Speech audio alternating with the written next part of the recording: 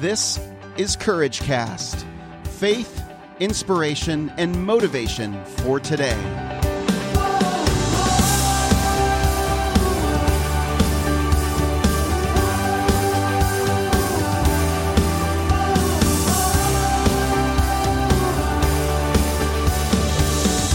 Well, hey friends, this is Eric Nordoff, and you're listening to the Courage Cast. Today we're continuing our conversation and plowing through Dale Carnegie's How to Win Friends and Influence People. One of the most influential books in my life. I've already mentioned it several times, but my father sent me to Dale Carnegie Human Relations and Public Speaking, Human Communication, Human Effectiveness, and Public Speaking course.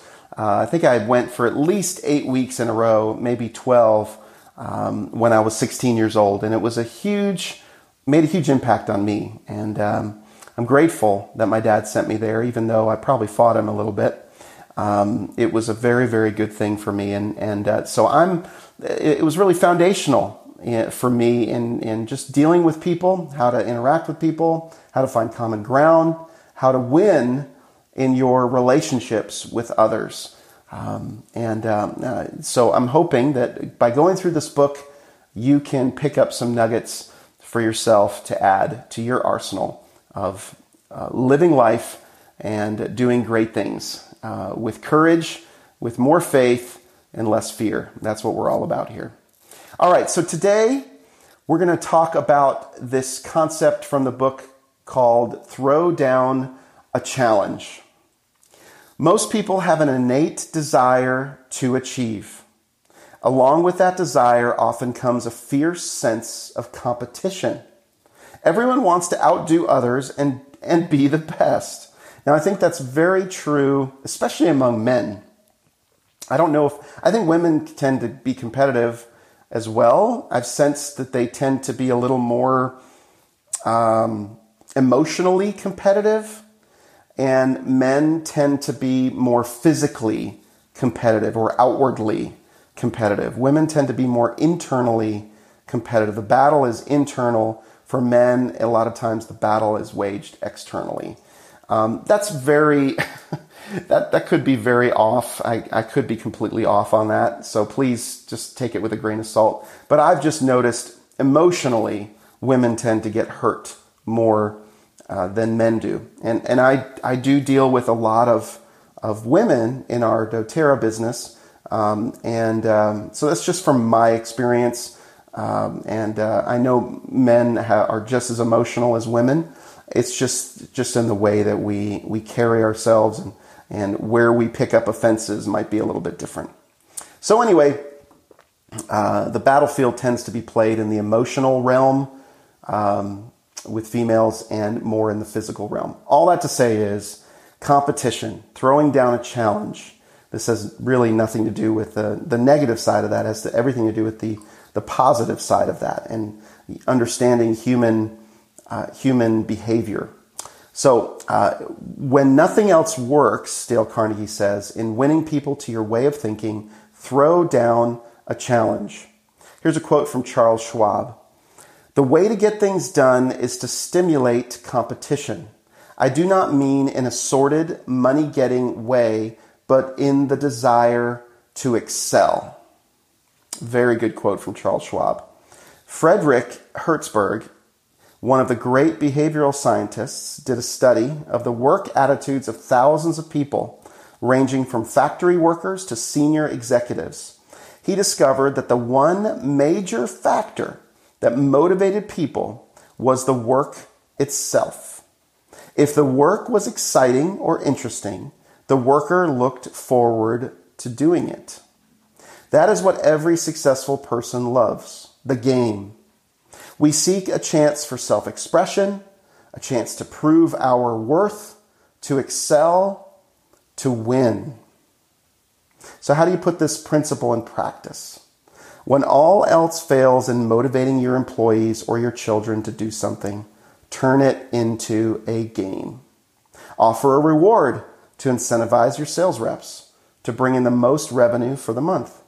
Or tell your kids that whoever picks up the most toys gets to choose the restaurant they go to for dinner. Now, I'll just say a few words about competition in our house. Competition doesn't go over so well. I've kind of backed away from playing games. It's sad because I love to play games. I love it. When I was a kid, I did take it much more seriously than I probably should have. And I got angry, and sometimes I just got violent, and I threw cards down, and I cried, and I just wanted to win so bad. I was willing to do anything to win. And when I wasn't winning, I would kind of act like a baby.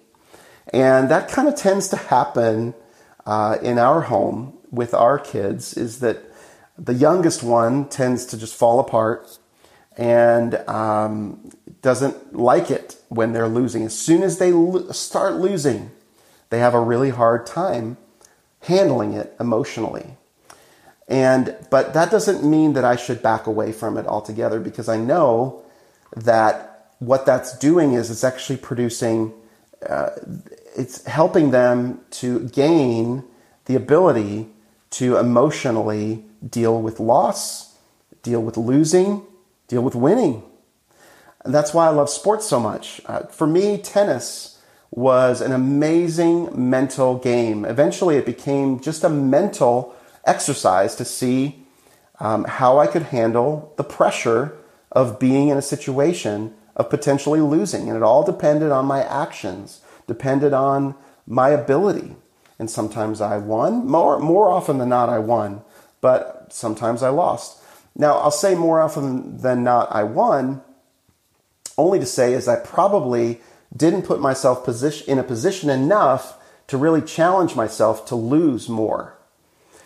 I think I was afraid ultimately of losing, if I can be a little bit vulnerable here. I was afraid of losing as a kid, and so I would put myself in positions where I believed I would win more easily. And while that really helped me on a short-term basis, I think just to have that sense of winning more often, it helped my ego. It didn't really help grow me and shape me in the way that it probably could have had I challenged myself to be in a position to lose more. Because it's really in the positions of losing or potentially losing that we know what we're made of. Now, in the beginning, we may lose a lot, and that's going to hurt our fragile ego. It's going to hurt our emotions. But eventually, if we stick with it, we're going to get better at whatever the challenge is. And we're going to keep growing. And we're going to become, we're actually going to start winning more often. And eventually, we win so often that we start to maybe need to have a bigger challenge. And it's really important. If I had to do it all over again, and I know what I know now, I would have had more emotional maturity to be able to put myself in a position where I would lose for the pure reason that I know that if I put myself in a position where I'll most likely lose, that I'm going to learn the most from that experience. Is this making any sense to you? Now, what this has to do with this whole idea of competition, I'm not exactly sure, but this is what, when I read this out of the Dale Carnegie book, this is what it brings up in me. And it tells me that and encourages me to put other people on my team, in my family, in the relationships that are sales-oriented or relationship-oriented or team-driven scenarios or environments, that it's important to throw down a challenge. And throw down a challenge in explaining that more than likely everyone will lose. But it's the whole concept of learning through the process that helps us to become better. So throw down a challenge, throw down something competitive to get people's attention is what Dale Carnegie is saying in this part of How to Win Friends and Influence People. Well, that's it for me today, friends. I'm Eric Nordoff. Share about it in the Courageous Community, and I look forward to hearing your thoughts on courageouscommunity.com or facebook.com/thecourageouscommunity. Again, I'll be back on another episode of CourageCast. Have a great day, friends.